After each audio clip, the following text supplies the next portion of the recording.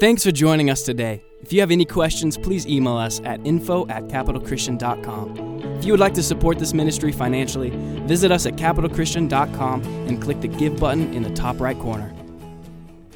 Anyways, before I get into the message, actually, if you could turn quickly to 1 Thessalonians chapter 4. 1 Thessalonians chapter 4, we're going to read a chunk of scripture. Before I do that, I think it's important that we honor those that serve God faithfully. And there are two friends of mine that I've grown up together. One was actually my first friend when we moved here in 1983. We went to first grade together. His name's Steve Martinez. He has calves like I always wish I had. He's a genetic freak. It's pretty amazing. But I love Steve Martinez and his brother, another really close friend of mine, Joe Martinez. If you don't know this, and I think, again, it's important that we honor them. Steve, correct me if I'm wrong, received the Medal of Valor and Silver Star Award. Police officers. It's pretty incredible. And then Joe received the Medal of Valor and the Chief Commendation Award. I think I pronounced that correctly. So Steve and Joe, are you guys here? Maybe they're not even here. Are they out? There's Joe. Come on.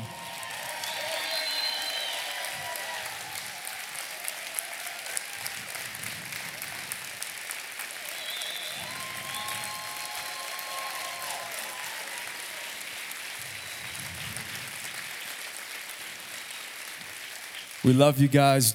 Steve and Joe help make our city safer.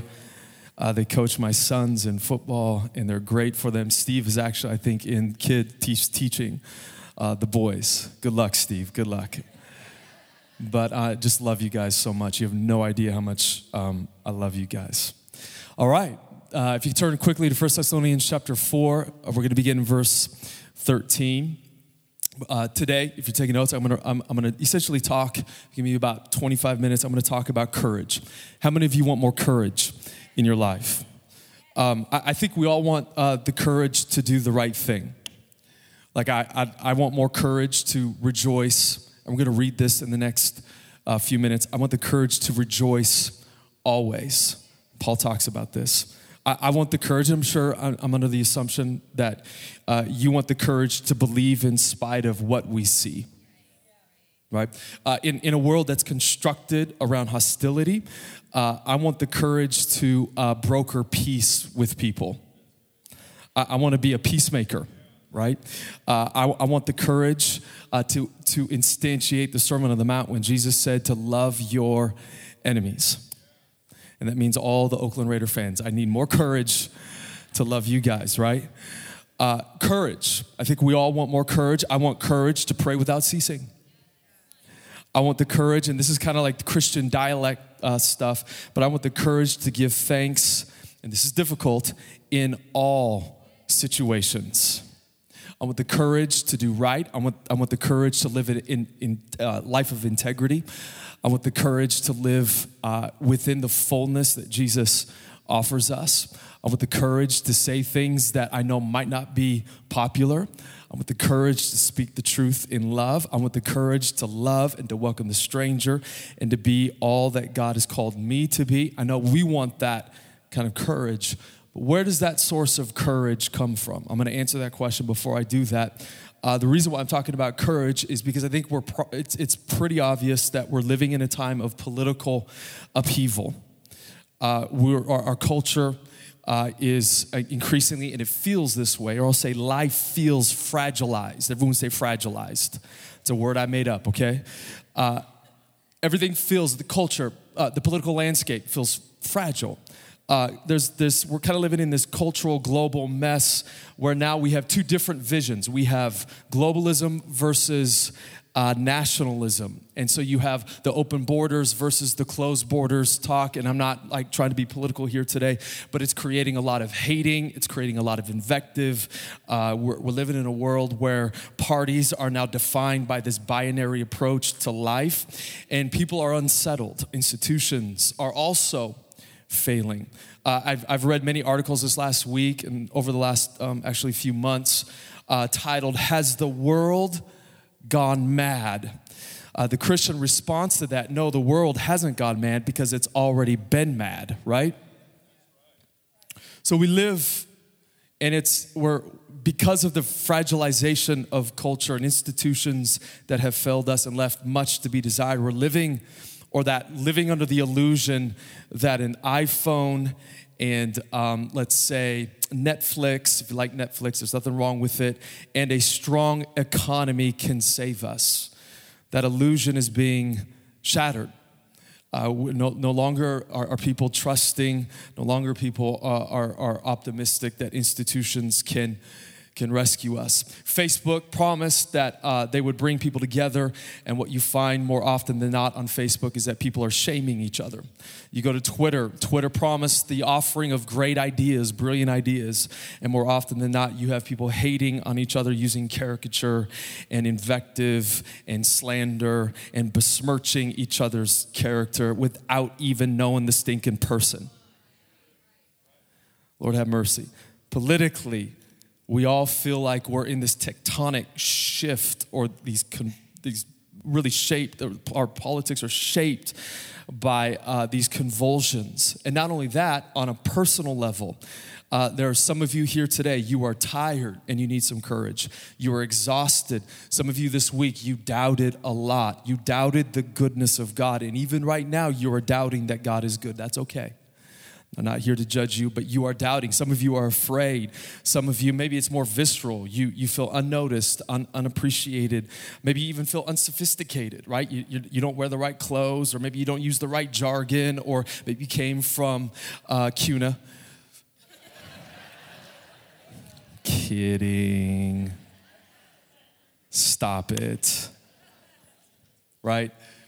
But you feel like, not pariah, but maybe on the outside. You feel like an outsider. Some of you, there's even a more depth and texture to your feeling of going through difficulty. It's called suffering. You've lost your job. You've lost your health. You've lost your marriage. You feel like you're in this tragic, comic country song, and you don't know what to do. And no one likes country music anyways. So, guys, if you want to be depressed, listen to some country. Come on, we need a little more hip hop in our lives. All right. So courage. We need courage. We need courage when we're tired. We need courage when we're exhausted. We need courage when we're doubting. We need courage when we're afraid. We need courage when we're suffering. We need courage when we feel like we're not living our best life. We need courage. We need more courage. We need courage to do the right thing. Where do we get that courage? What's the source of courage? And Paul gives us the answer in 1 Thessalonians chapter 4. And I'm just going to read beginning in verse 13. This is his answer to courage. The church in Thessalonica, they're going through a lot of persecution and suffering. Friends of theirs, people in this small church have passed away. They have questions. They're confused. Paul made it very clear in chapter 1 that they received the gospel in fullness, with power, filled with the Holy Spirit. They were full of assurance. God did great things. But now they're going through a difficult season. And this might be you. You might be going through a difficult situation in your life and you need more courage. And this is what Paul does to answer and to help form, or at least be a catalyst for courage in their life. Paul does not give them a technique. He doesn't give them a breathing exercise. He doesn't offer yoga. He doesn't give self-help. He doesn't say, trust yourself, right? And I'm not dogging on that. If you're a yoga person and you like to wake up and stretch and get in your yoga pants or your stretchy pants, that's okay, okay? So please hear what I'm saying. I'm not like dogging that. I'm just saying Paul does not give what usually as Americans we give to at least help with courage and fear and anxiety. What Paul does is he gives the future. He offers the church in Thessalonica the future. And we begin in verse 13. But we do not want you to be uninformed, brothers, about those who are asleep, that you may not grieve as others do who have no hope. See, Christians are people of hope. We got hopers here. We're people of hope. We're people of the future. Our vocation, I'm going to say this probably over the next few weeks, our vocation is to give the world a vision of the future. And we do that by hoping. Verse 13, Paul fleshes out the source of our hope. For since we believe, everyone say believe. Do we have any believers in the house?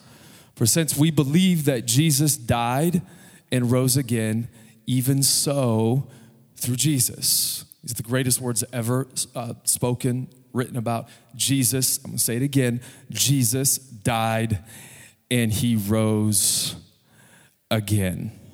I'm going to say that again because first service, they were a little bit like, oh, that's kind of cool. Second service, hopefully you respond a little bit better. Jesus died and he rose again.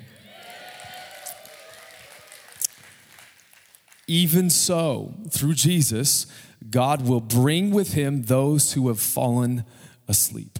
He's practically talking to them about death and post-mortem existence. Over the next few weeks, we'll talk about really our misunderstanding of heaven as a disembodied place that we go to, and you shine like the stars, like Rihanna, right?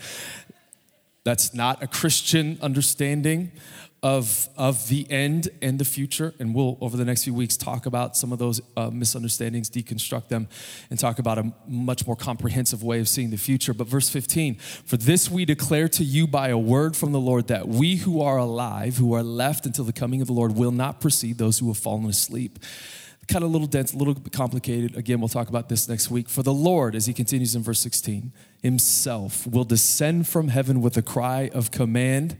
For some of you, this is going to look a little bizarre, right? This is like a little bit weird, a little bit eccentric. We'll talk about what this means next week. But with the voice of an archangel and with the sound of the trumpet of God, and the dead in Christ will rise first.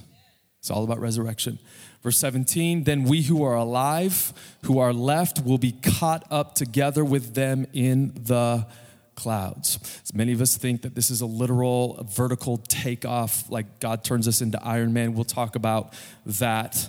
If you're afraid of heights, you're like, I don't know if I want to be caught up in the clouds.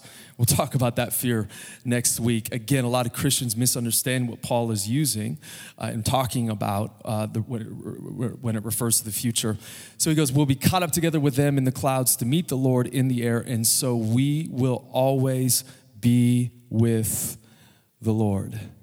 Therefore, I love this, encourage one another with these words. Therefore, encourage one another with these words. So Paul doesn't offer a technique. Courage comes from the Latin word meaning to have heart. To encourage means to give someone their strength back, to give someone their heart back. So someone who's going through a difficult situation, Paul does not offer a practice that can manufacture a feeling. Paul just offers a way of thinking about the future. That's what he offers. And it's simply by thinking like a Christian that courage rises up in our heart. Therefore, encourage one another with these words. For Paul, his worldview, his thinking, his theology, his missionary practice, his devotion, in the words of one scholar, are all inconceivable without any reference to the future. Paul is a future person. Christians are called to be future people. It's kind of like, as an example, it's kind of like riding your bike. My wife and I, we taught, actually it was my wife who taught our kids how to ride a bike. And one thing that she would always tell the kids when they were riding is you can't turn to the left, you can't turn to the right, you just got to keep on moving forward. You see, the secret to riding a bike isn't necessarily hand-eye coordination, which would be great. It's not just necessarily balance. It's not just skill, but the secret of riding a bike is you gotta keep on moving forward. You have to have a forward look.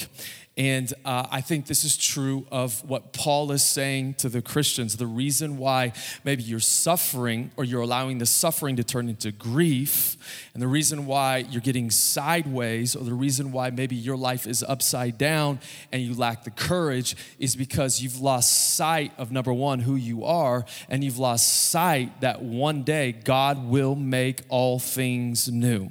That in other words, God will have the last word over your life and over creation and over the cosmos and over the universe and over supernovas and over black matter and over all these little particles that are rolling around throughout creation itself. God will have the last word over death and sin. He will have the last word over cancer and sickness and chronic disease and brokenness and corruption and everything that has defaced his beautiful world. God will renew and heal and restore and make all things new. He will put every wrong thing in your life right, and he will turn every grief and sadness into joy and praise and celebration.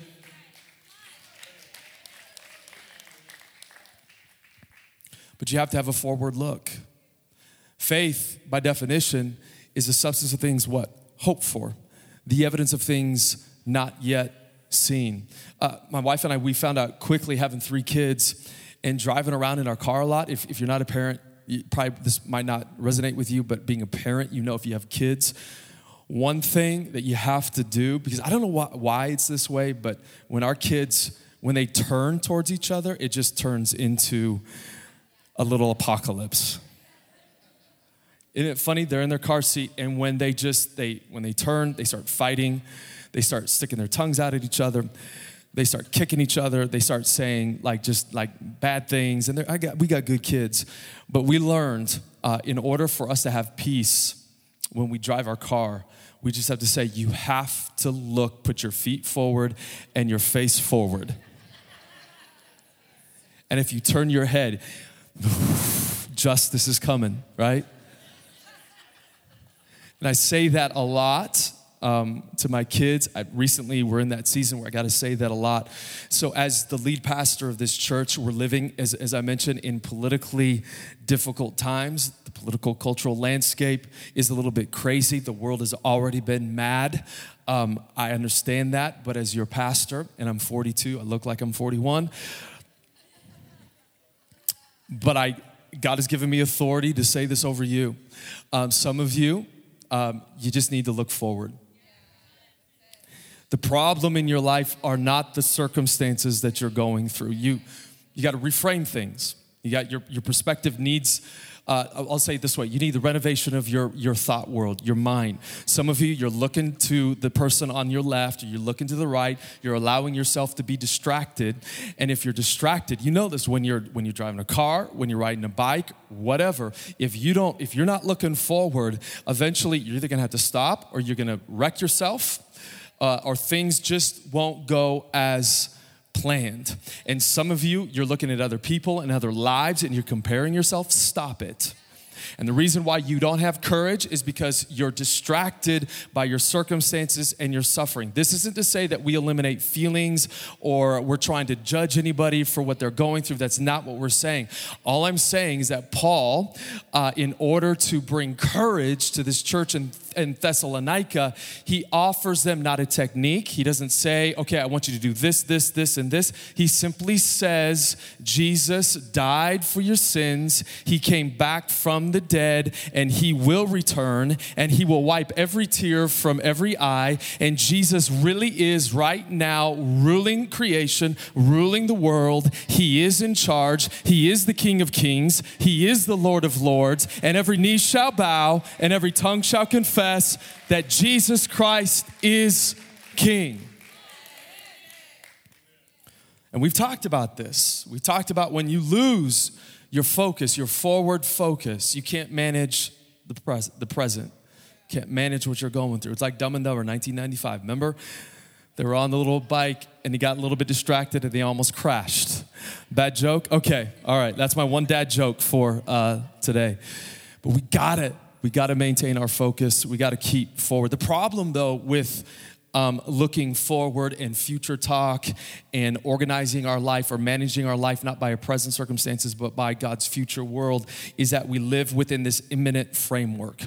One scholar calls Americans devotees of exclusive humanism. In other words, what that essentially means is that we, whether you like it or not, this is the feel, everyone say the feel. This is the feel, or this is, if you're a scholar, this is the zeitgeist of our culture, our politics, kind of our way of life, our thinking. We have constructed a world where we believe we can have significance without transcendence. We can have meaning in our job. We can have meaning in a justice movement. We can have meaning in binging Netflix. We can have meaning in a strong economy. We can have meaning in all these things without God. We are a disenchanted generation. We believe we live in this closed system, that there's nothing beyond us or out there, and we're just left to ourselves, and we constructed a world that's based on your best life now and self-help, and we're obsessed with immediacy. This is why when we talk about the future and we go to the New Testament and we talk about eschatology and all those kind of fancy words, we get confused. We get confused not because it's not true. We get confused because we're devotees of exclusive humanism. And exclusive humanism is predicated on progress, by progress. If we can have progress, if we have more technology, if we have better healthcare, I'm not trying to make a political statement, please hear what I'm saying. If we have more this, more knowledge, more skill, if we could just manufacture more goodness, we can become better. And yet the early Christians did not believe this. The early Christians, in fact, did not believe in progress. They did not think the world was getting better and better under its own steam. They believed that God, everyone say God, God had to do something fresh to put the world to rights. Early Christians did not believe in an evolutionary leap, right? The Christians did not believe in this Ubermacht or the Superman, which Nietzsche and famous existentials talked about. The Christians believe that only God can rescue creation and the cosmos, and that we needed rescued by transcendence. People are haunted by transcendence, even though they live within this eminent framework. We're haunted by beauty. We're haunted by something out there, by something beyond. Christians formulated a vision for that. In fact, Chesterton, G.K. Chesterton, he described the world as wobbling. The world is like on a seesaw. It goes back and forth. It's not necessarily getting better or necessarily getting worse. It just wobbles and goes back and forth, back and forth. It's not on a ladder, which many people think and assume, where the world is like going up the ladder and getting better and better. No, what early Christians believed is that creation needed redemption. Redemption doesn't mean, and we'll talk about this over the next few weeks, scrapping what's there and starting over again from scratch. Redemption doesn't mean, oh, there's a dilapidated house. Okay, we're just going to put some explosives. I don't know why I'm going there, but just go with me. And we're going to implode the house. We're going to blow the house down. Many people think that's what God's going to do in his future world. He's going to throw the cosmos, creation and bodies and solid stuff into a cosmic dumpster fire, so that we can have a disembodied existence we call heaven. No, redemption doesn't mean any of that. Redemption, the early Christians taught us, means liberation from what has come to be enslaved. God wants us to experience healing and freedom. So Paul says, guys, if you're lacking in courage, this is what you need. You need a vision of the future. And then he continues. He offers 3 or 4 different metaphors. I'm just going to read a chunk of scripture here. Are you still with me? Okay. It begins in chapter 5, verse 1. He says, now concerning the times and the seasons, brothers, you have no need to have anything written to you. For you yourselves are fully aware that the day of the Lord will come like a thief in the night. While people are saying there's peace and security, that's the famous slogan from the Roman Empire. This is the famous Peace of Rome, or Pax Romana. There's peace and security. What Paul is basically, for us it's cryptic, but anyone in this ancient setting would have known that Paul was referring to Rome because they use peace and security as a way to offer security to the world. And Paul is critiquing Rome, but he says this: there's peace and security, then sudden destruction will come upon them as labor pains come upon a pregnant woman, and they will not escape. But you are not in darkness, brothers, for that day to surprise you like a thief. For you are all children of the light, children of the day, which is the metaphor. The metaphor of thief is related to the powers that have defaced creation. When God returns, he will make every wrong thing right. And so that would have been good news if you were suffering and under persecution and there was the threat of loss of life, that God would come and he would check the powers. And then Paul changes the metaphor in verse 5. He says, for you are children of the light. In other words, Christians are daytime people. This is the original woke movement. Okay, for you are all children of light, children of the day. None of you got that? All right. We are not of the night or of the darkness. So then let us not sleep as others do, but let us keep awake and be sober. Verse 7, for those who sleep, sleep at night, and those who get drunk are drunk at night. But since we belong to the day, children of the day, we're daytime people. What Paul is essentially saying is God's future world has broke in upon our sad, lonely, violent existence. And so new creation has been launched. And if you belong to Jesus, if you're in Christ, all things have become new. So, but since we belong to the day, let us be sober, having put on the breastplate of faith and love, and for the helmet, the hope of salvation. Verse 9, we'll get back to verse 8. For God has not destined us for wrath, but to obtain salvation through our Lord Jesus Christ. Verse 10, who died for us so that whether we are awake or asleep, we might live with him. Therefore, I love this. Therefore, encourage one another and build one another up just as you are doing. So courage, according to Paul, is tethered to God's future world. In other words, Paul says, if you want to think like a Christian, if you want to follow Jesus, you can't really have courage if you don't have a forward look. If your picture of the future is fuzzy, or if you're not focused on Jesus dying for our sins, coming back from the dead, and then returning to put the creation and the cosmos and the space-time universe to rights, then you really can't live a courageous life. In fact, Paul says in 1 Corinthians 15, if the dead are not raised, he uses a famous Epicurean saying, let us drink, let's just binge watch Netflix and watch the Dallas Cowboys lose, right? Because life is pointless. In fact, he says we have the victory because of Jesus and his death and his resurrection. So that is why we can be steadfast, immovable, knowing that all of our work, everything we do every single day is not done in vain or futility. So how you raise your kids, how you are at your place of work, when you go to school, everything you do as a baker, as a poet, as a person who loves beauty, whatever vocation God has given you, everything you do is not done in vain and will carry into God's future world. So what Paul is saying is that God's kingdom has broken in upon our world. And then he continues, we ask you, brothers, to respect those who labor among you and are over you in the Lord and admonish you, and to esteem them very highly in love because of their work. Be at peace among yourselves. And we urge you, brothers, admonish the idle, encourage, they have that word again, encourage the faint-hearted, help the weak, be patient with them all the time. See that no one repays anyone evil for evil, but always seek to do good to one another and to everyone. Rejoice always. Pray without ceasing.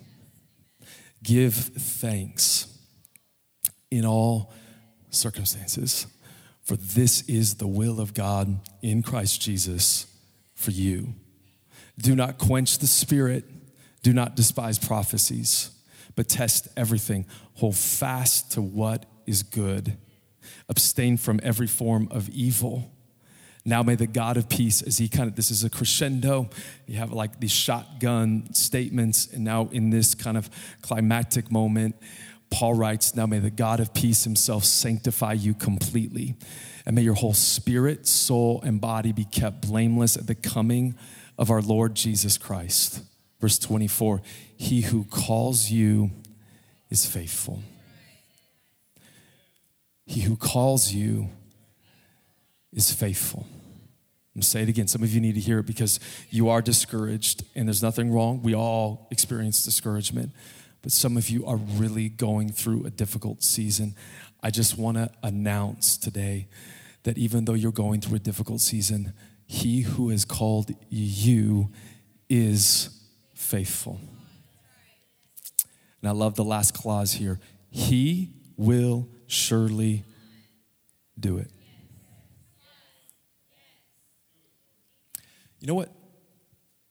As a modern thinker, I got to be honest with you. I mean, like, Paul, can you give me a technique? Can you show me how to do that? Like, how can I get the courage on Monday morning after my team loses, right? Or whatever, my fantasy football team goes upside down, like, or things aren't going well at work, or I'm going through like maybe a sickness or disease, or maybe some of you are really struggling. My kids, they're not serving Jesus, or maybe again a problem at your place of work or at school or whatever you're experiencing. How can we gain the courage to do all that Paul said? There's no breathing technique. There's no yoga. Again, nothing's wrong with that necessarily. Stretching, all that kind of stuff. Paul, what he offers is just pretty simple. He says, keep your mind on this basic reality, and it will set you straight every single day. You ready for it? And this is what you got to tell yourself. This is what you got to sing about. This is what you got to declare. This is what you have to talk about. This is what you have to think about. This has to become your frame of reference. This has to define your thought world. This has to be your defining reality every single day. Jesus died for my sins. He came back from the dead, and he will return and make all things new.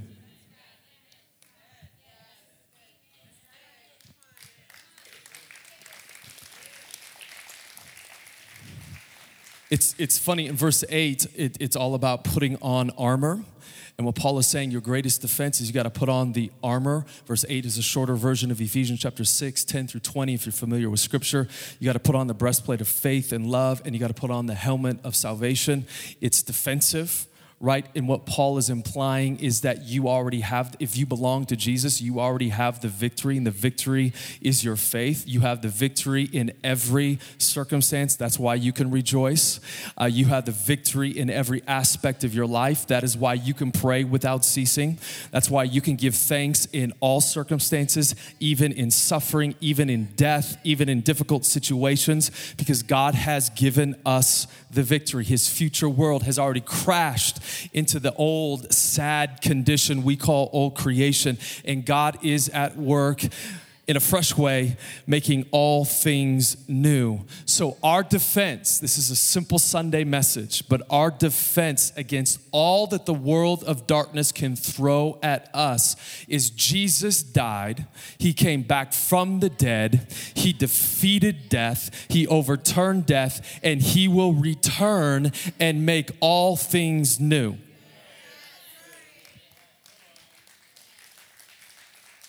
There are days when, if you don't know this, I'm a type 1 diabetic. I gotta say this, I gotta speak this over my body. There are days when I feel like I have nothing to give, and I gotta tell myself, in this state of not feeling like I have anything, I tell myself, Jesus died for my sins. He came back from the dead. This is our greatest defense, not a technique, not even reframing your attitude. Right? Not just saying nice, pretty things. It's just simply reminding yourself of the basic reality that Jesus died, he rose again, and he's gonna make all things new. So when you're dealing with chronic sickness, Jesus died, he rose again, and he's gonna come back and make all things new. When you're dealing with a problem or a difficulty, or you're going through suffering, or you're experiencing persecution, this is what you declare over your life. This is what forms courage. If you want courage to be who God's called you to be in a world defined by political hostility and personal hostility, you got to remind yourself every single day of who you are in Christ and where God is taking creation to. And it's a place not of unmitigated destruction. It is a place of healing and restoration and resurrection. So as we face the world where there's sudden convulsions all the time, crazy things happen all the time, what we have to do is we got to put on faith, hope, love. And we do that by reminding ourselves that Jesus defeated death at the cross. When we say that Jesus came back from the dead, we see that Jesus died for our sins. What are we saying? We're saying that Jesus is the King. We're saying that Jesus right now already is ruling creation. He's ruling the United States of America. It might not feel like it. It might not seem that way, but he is. Jesus is the global sovereign ruler. When we say that Jesus died and he came back from the dead and he's going to come back and make all things new, we also are declaring that God's future has broken into our violent world, and because we belong to Jesus, we have the victory. We're also saying that we have been given the Spirit of God. You don't need a technique this morning. Again, if you like techniques, that's fine, but what you need is the Spirit of God. If you belong to Jesus through faith and repentance, and you've made a confession that Jesus Christ is your King, and you've turned away from maybe dehumanized habits and practices, by the power of Jesus, the Bible's very clear. You have the Spirit of God. And if you have the Spirit of God, you have all the power that you need. You have all the resources you need to be who God has called you to be. In fact, the giving of the Spirit is much more than just having His presence. The giving of the Spirit is a sign that the future world has already been launched. I was talking to a really good person that I respect, a gentleman. It just hit me. Conversation I had with him a couple weeks ago. He's telling me, like, really the past 6-7 years, just some complicated things that he went through. And he told me about how there was a season where God's voice was so clear. It was amazing. And then he went through just a season of just a lot of injustice and sickness and stuff. And in that season, he, in his words, lost the voice of God. But within the last 6 months, God has really done incredible stuff in his life. And it's amazing to see. This is a man that I dearly love and dearly respect. And this is what he told me, that in this last 6 months, he's heard the voice of God like he's never heard before. And he told me this. He goes, Chris, I realize more than ever, there's a new depth to his understanding, that the most precious thing that I have in my life is the voice of God. If I lose God's voice, I lose everything. I'm okay with losing everything, but if I lose the voice of God, I'm done for. But we've been given a promise that if we belong to Jesus, we have been given God's Spirit. Jesus said, man shall not live by bread alone. I'm going to bring this full circle. But man shall live, humans shall live by every word that proceeds from the mouth of God. We've been given the Spirit of God. Also, we know that one day, we're going to talk about this a lot next week. Please come back. It's going to be really controversial. You're going to love it. It's going to be, half of you are just going to be like, right? But you're going to love it.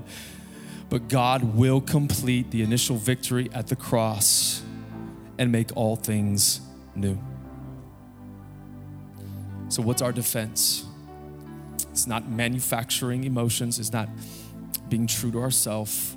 What's our defense to what the world throws at us? What's the source of our courage? It's keeping our mind on God's future. It's getting on our bike. It's not turning to the left.